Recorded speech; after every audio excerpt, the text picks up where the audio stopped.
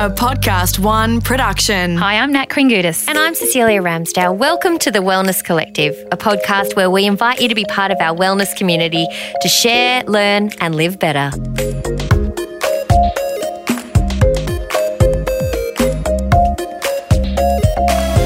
Cecelia, how are you? I'm good. How are you? I just got off a plane. Had a big night out too last night, didn't you? I was out last night and I'm here. Well, I'm glad you're here and you've got your game face on, and that's all that matters. Right, totally. I'm smiling. You're always smiling. I have to tell you though, I have a tradesperson in our house today. Mm. It's been an interesting morning. Is that why you're smiling? Well, should I tell the story? Go on. I'm in my pajamas, but they're very conservative pajamas. They've got, it's got a collar and buttons and everything. Cute. Yeah. Warm. And he couldn't look at me. He was kind of stuttering.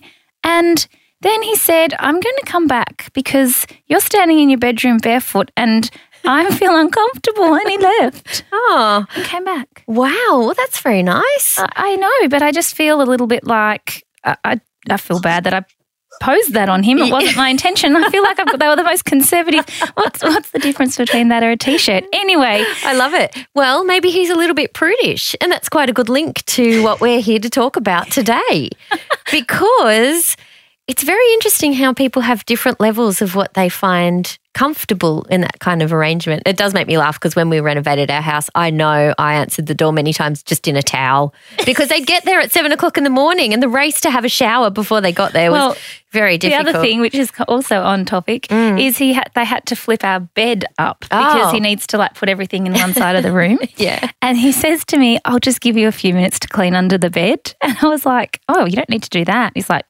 you never know what you find under there. And trust me, I've seen some really odd things. I'm like, well, I don't think you're going to find anything odd. I found a shower cap under there. Oh, well, there you go. That's reasonably odd. I think he was probably onto something. Now, let's just get straight into it. Yes. Our magical guest for today, can you please introduce yourself? Sure. So I'm Jacqueline Hellyer. I'm a psychosexual therapist and relationship coach. I have a private practice here in Sydney. Also, I have clients all over the world. And I run lots of workshops and couples retreats, and I'm in the media a lot, and I've written some books and have a blog. And so basically everything to do with sex, love and intimacy. Right. And shower caps under the bed. I reckon it's my daughter's. Anyway, let's get into it today. The reason we have got you here is because some information came across our desk that made us go, hang on a minute, how can this be? Apparently, Australia is finding itself in a bit of a, maybe it is a prudish situation where there's a bit of a sex recession. How can you talk us through that? Yes, it's not prudery so much. It's generally busyness and distractedness, and also having a lot of misunderstandings about what sex is and how it should play out in one's life. And we're finding, particularly with young people, there is an even bigger sex recession. And so it is just purely because of time and being, I guess, overworked and our attention is placed elsewhere. Is that what you're saying? Yeah, it's partly about that. And also we're not doing the sorts of things that prime our bodies, our minds, our hearts to be able to engage sexually. What sorts of things are you talking about? So when you work really full on, when we call it upregulated, just stuck in your sympathetic nervous system, then you're really stressed. And then what people tend to do, they do the opposite, and then they just totally downregulate and they zombie out. Now, it's not possible for our bodies to become sexually aroused or even vaguely interested if we're polarized too much like that. So, with modern Westerners spending all their time full on during the day, and then they come home and then there's all these lovely distractions. We've got Netflix and Stan and Facebook and gaming and all this sort of stuff, which means it's so easy to think that we're actually resting and chilling, but we're actually not. All we're doing is zoning out. So we don't recuperate. It also means that people are very isolated, so they're not doing the sorts of things they need to do to get into this nice zone together to be able to then potentially kind of move into some lovemaking. They just go for it all day long, then they veg out, then they fall into bed exhausted last thing at night. And the last thing you want to do when your head hits the pillow if you're exhausted is have any lovemaking. So people are going around it totally wrong. I think it's so interesting that you say that. I think everyone can identify with that day you've just described. But without going into too much intimate detail, you think about when you do have sex, how often you go, well, that was good. Why don't I do that more often? So I say this to patients because often patients will say to me, my libido's gone. I'll say, well, is it that you just actually can't have sex, or is it that you just don't have the desire for sex, but if you're tapped on the shoulder, you can actually get into the moment and it's good. It's not painful. It's not, it all works, I guess, is the right way to talk about it. And I think, I don't know in your experience, but I find that women place a lot of pressure on themselves because they don't tend to be the one initiating and they feel bad that they're not initiating. And there's that creates a little bit of a disconnect as well. Can you talk to that a little bit? Yeah, sure. Well, for a start, I want to say that I actually have more couples where the man's got the lower desire. So it's certainly not the case that the women are the ones going, no, all the time. Quite the contrary, okay? So let's just kill that myth for a start. But one of the key things is that we misunderstand the difference between desire and arousal. And we tend to think that arousal, that horny feeling, is a sign of desire, when it's not. Desire is actually, it's a transitive verb. It's like moving to another. I desire something. I desire you. And that's more of a heartfelt or a headfelt sort of a thing. So a lot of people actually want to have sex, but they think that they've got to wait until the lust descends, and hopefully the partner's lust is descending at exactly the same time. And no, that doesn't happen. Libido is not a thing. It's something that needs to be cultivated within and between. So you're saying that, you're not just sitting there and all of a sudden you're like, holy moly, it's like I feel the blood rising. And you've got to wait for the other one to hit the same, like be on the same wavelength. Yeah, that's a lot to kind of coordinate. Right, but it's fascinating because I think you're right. We've got it wrong. We're waiting for the so many myths in society. It is insane. Like the trouble is, everyone thinks they're dysfunctional, but actually, it's our model of sex that's dysfunctional. Tell us about that. We've got permission to do everything, but we haven't actually caught up psychologically in terms of knowing, well, how do we do that? How do we identify what we're wanting, where we're at? How do we communicate that? How do we negotiate and co-create something that's really beautiful? So that it's always there, bubbling, simmering away underneath. What are the dysfunctions that you see mostly in a general sense? Oh, gosh, you name it. People thinking that they don't want to have sex, not knowing how to get into it. And look, if we can focus on young people a little bit, because partly why I'm here talking to you, is that you've got all of these added issues around expectation, so young people in particular, and we also see it with middle-aged people and older people if they're trying to get together again after a split up. All these expectations about what sex is and what you should be doing and how it's supposed to be amazing, and that it's a performance, like this real performance model of sex, that sex is something you do to another person and you've got to get it right. And it's kind of like it's too overwhelming. Is it also because they're looking towards the internet and movies and whatnot? And I know we've always had access to that, but I guess the internet opens up more accessibility to porn and things like that. So younger generations are going, well, that's not what my bedroom looks like, so maybe I'm just not going to do it at all.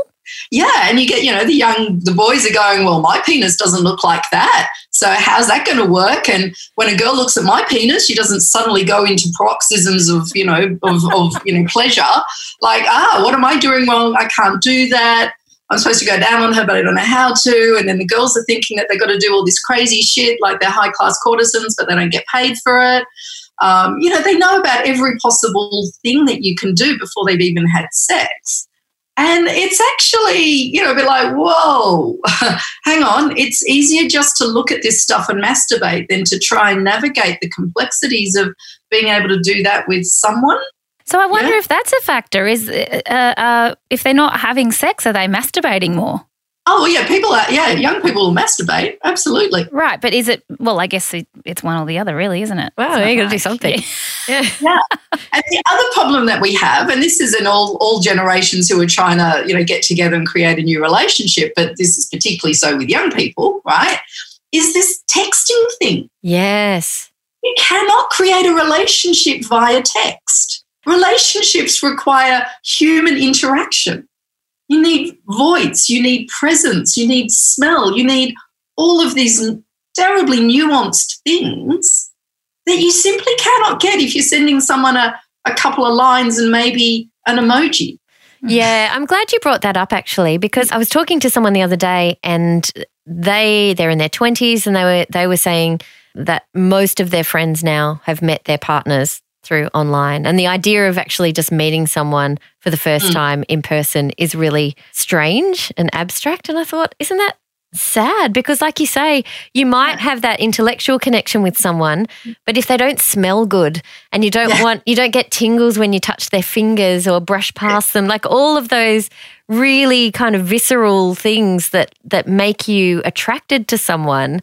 I don't know, how do you have sex if you've been in a relationship with someone online, you've never met them, you meet in person? Do all of those things fall into place? Yeah, exactly. And also the converse as well is that if you just meet someone because you think they look hot and then you think that you're just going to hook up with them, and then, in fact, I was just on the radio this morning answering a question around this. You know, this young woman had written into a radio station saying, you know, I like to have sex on the first date, but then I never hear from the guy again. You know, what's wrong is, you know, surely we should be allowed to have sex on the first date. And my answer was simply, well, sure, if you want to hook up, hook up. But if you want to create a relationship, you got to build this sort of thing. And if you have sex really early, it's not a moral issue. It's just that your relationship hasn't developed the resilience to be able to deal, well, what is this? What is this sexual thing? How was it? Can we talk about it? And is it also the formation of desire, as you spoke about? Yes, and there's that as well. You know, like that whole, like in the Victorian era, you know, they had a right to some degree. Slow, you know, a little tart, we're not allowed to touch it, you know, like, you know, and when we don't have anticipation, when we don't have that slow build, when we don't have the simmer going on underneath, then there's kind of nothing there.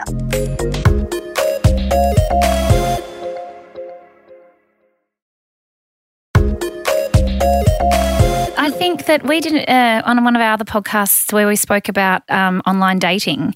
It was interesting because Andy had mentioned that we need to see, you know, when we see someone on a dating app, or we need to see it as a, what did she say? Not a connection, but she was basically saying just like you'd smile at someone walking down the street, you know, you're not going to get married to them just because you swiped a certain way. You've got to see it as just, you know, one type of connection. Like a smile at the person in the gym, I remember her saying. And that's fascinating. And I find that fascinating because I haven't had to use online dating and it had never occurred to me. But I think that's a really healthy way of looking at how you can use tools like that to your advantage, not thinking, oh, I've swiped left or right or whichever way it is, and now we're going to get married, you know. So, or that we've got to have a hookup and then how's that going to turn? I mean, Like basically what we need is to learn how to communicate better around relationships and sexuality and intimacy. And so, I mean, one of the reasons why I'm here talking to you today is I don't often team up with commercial ventures, but I did with Naked Condoms because they had this brilliant idea and they wanted me to come on board and help them with it about what they call the generation intervention and to get middle-aged people talking to their adult children. I'm so glad you're talking about this because when I read through it, I was like, that just makes me have like little panic conniptions. The idea that my parents would have sat me down and gone, right, okay, we need to have the talk 2.0. You've had the birds and the bees and you know the basics, but now we're going to really go into the nitty gritty and here's some advice from us. Can you imagine? But apparently it's been worked through a bit more than that. Well, yeah, there's more to it than that. And can I just speak personally? I have 3 children who are in their late teens, early 20s, and we talk about this stuff a lot, right? They know that they can come to me and talk through relational issues, sexual issues, and it is a totally normal part of life. And I just feel blessed. I mean, I wish I'd had that when I was young. I didn't. God forbid I would ever talk to my parents about such things. You know, I had to fumble a lot. But at least I didn't have porn and all these expectations on me like young people have, right? And to be able to talk to someone who, you know, like, okay, I'm an expert in the area, but most parents aren't. But, you know, you've done it. Parents, you know, we've had relationships, we've suffered, we've had heartache. We don't have to be experts. We just need to be a space. And we really need, and I really think I'm saying to people all the time, you know, because parents are always saying to me, how can I bring up my children so that they all have a positive attitude to sex? And I'm like, get your own act together. Right? Feel good about your own sexuality, you know, talk through it, understand it, learn to communicate it so that you're modeling a positive sexuality. And when I say sexuality, I don't mean they're going to watch you having sex, of course, but that they can, so that your kids see that you have this nice rapport and there's an intimacy and that, yes, you do spend time alone in your bedroom together and then you come out smiling. Sure, I think that's actually a really good thing. It's modeling that sex is a normal, healthy part of life. Because so many studies have shown that when we have quality relationships with good quality sexual connection, it's the best indicator of health and well-being, better than anything else. This carries on from what I teach as well, in the sense of really enrolling children from the very beginning of age-appropriate conversations around our body, and really creating that from a young age, so that this is actually, just for what I see, the next conversation that they're going to ask about, because you've already created that from a very young age. You know, I think not being truthful or factual to children at any stage is such a disservice, and it's such a great opportunity to continue to have and let those conversations evolve organically, you know, rather than questions like, where did I come from? And yes, you know, you've been lied to. You've been told that the stork delivered or the doctor put you in there, and that might be the case for IVF. But, you know, I think that this to me is just the next stage of the conversation where that should follow very organically if we're doing this from a really young age. So I really love that, because that's definitely part of something I'm passionate about. Well, I know in my own life, again, and this is way before I became a sexuality expert, that, you know, my kid's father and I, you know, we used to say, hey, Mummy and Daddy have cuddle time. They knew Sunday mornings, Mummy and Daddy went back to the bedroom for a bit and had cuddle time and came out smiling. You know, we said we're making love, and when Mummy and Daddy make love, we make love for the family. They thought they didn't know what cuddle time was other than cuddle, you know. And then as they knew more and grew more, they're like, oh, okay. So they've always been really open about, you know, and I never pushed anything on them. So, yeah, so by the time you get to young adulthood, you know, late teens, early 20s and, you know, into your 20s, it's a complex time. And, you know, we do go to our parents for information and advice on other things, you know, finances, buying a house, jobs. We really, as a society, need to get better about talking about sexuality, intimacy, relationships, all this sort of stuff. Well, there's this real sort of level of shame about it too, isn't there? Which is unnecessary. And I think that's the big brick wall that can come up, because, you know, as you say, the questions that you have, if you feel shameful about them, then you're not going to go to somebody. Yeah. And if you think that, like, because we're brought up to not talk about sex, no one does, and it's all hidden. And, you know, when clients come to see me, the first thing they say at the end of a session is like, what a relief. What a relief just to be able to talk about it in a totally normal way. You know, I just talk about sex like we're talking about anything. Yeah. You know, a little bit of fun, but a fun thing as well. You know, it's terribly serious, and what's the problem and what's the dysfunction. And it's kind of like, hey, you know, this is a good thing. And normalising it. It's all about normalising it. I wonder why it has become such a shameful thing. I mean, I know there was the whole religious aspect, and certain religions have got rules about what you can and can't do. And you know, I think we both went to Catholic schools. So there's all those layers of things that you grow up with.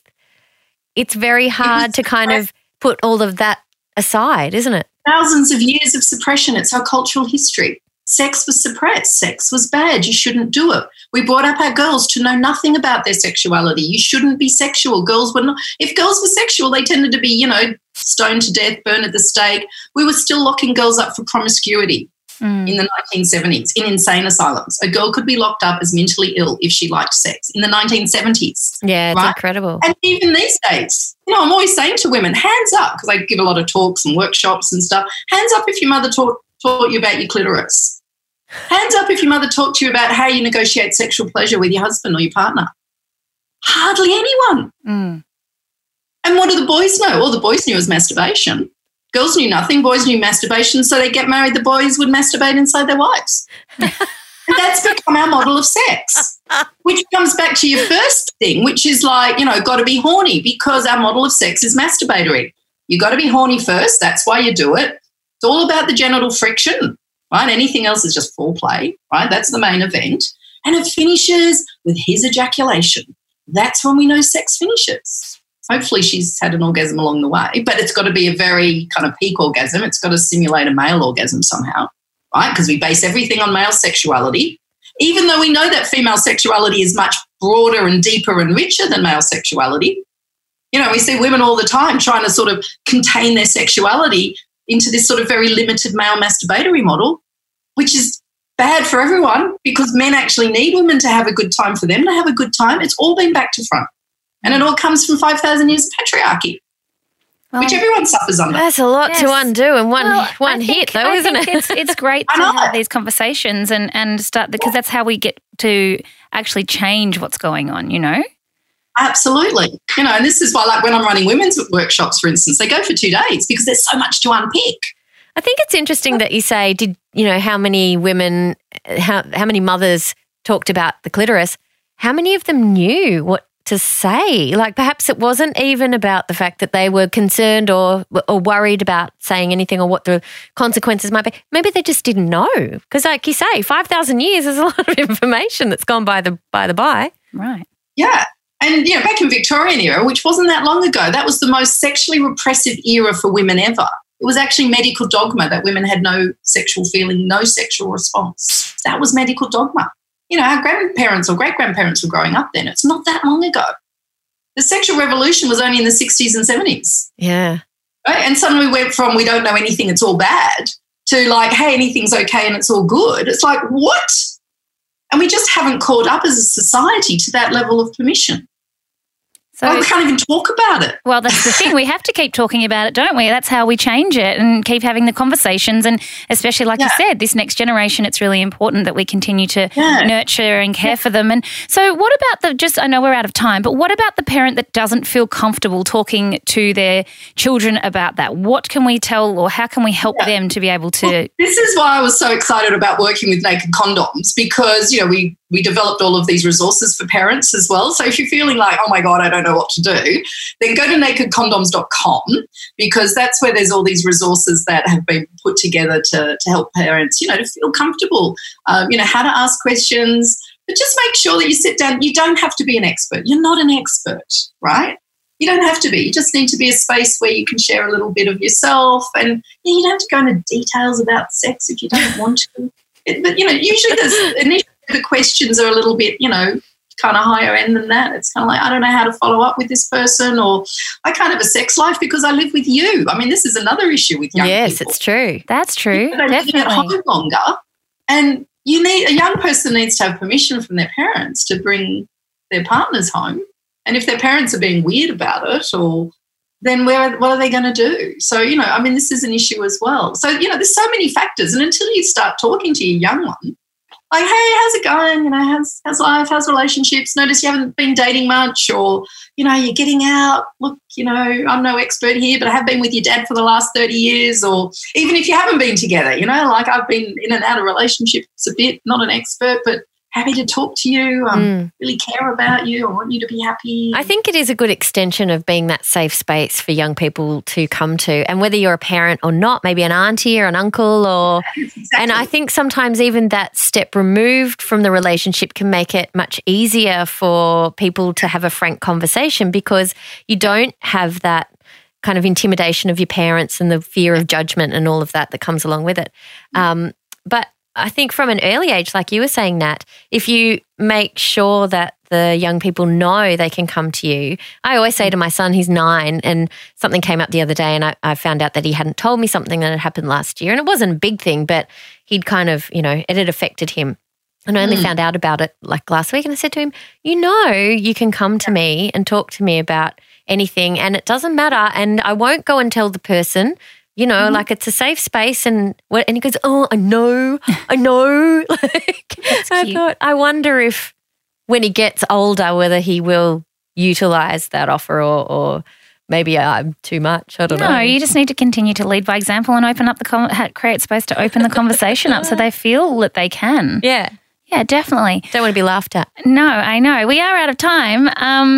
But did you want to let our listeners know where they can access your information?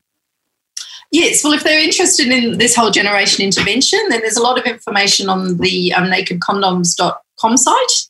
If they're interested in me and what I offer, which is a whole broad range of things, it's JacquelineHellyer.com. JacquelineHellyer. Aha. There you go. Glad you did that. Cecelia, before we go, we have a new review, I think. It's a great one. It says Best Collective Ever. Woo! Oh, yeah. Oh, medal. I love listening to you ladies as I've learnt so much and get to use this awesome information for myself and my young daughters. Love all the laughs too, and I listen to you at work. She works at Bunnings. Oh, there you go. Yes, please Hammer and a nail and That's us. right. Please keep up with the information, the awesome information. We do love a review. Please do one. Yes, always. And rate, just some stars, like all of the stars. All of the stars. Don't leave any out. Don't be doing that. Nice words. And share with your friends because, we actually got asked the other day, how do we sum up what we do? And it made me think, and I was like, oh gosh, I'm so bad at trying to sum up these things. But I came to the conclusion that the way we sum it up is we provide little bits of information that you as the listener can take and put in your little bag, as we say, and then, draw on them when you go, hang on, this is happening. I think I heard about that on the Wellness Collective. Just a little nugget. Excellent. Well, until next time. Yes, we do hope that this episode has left you feeling happier, healthier, and better.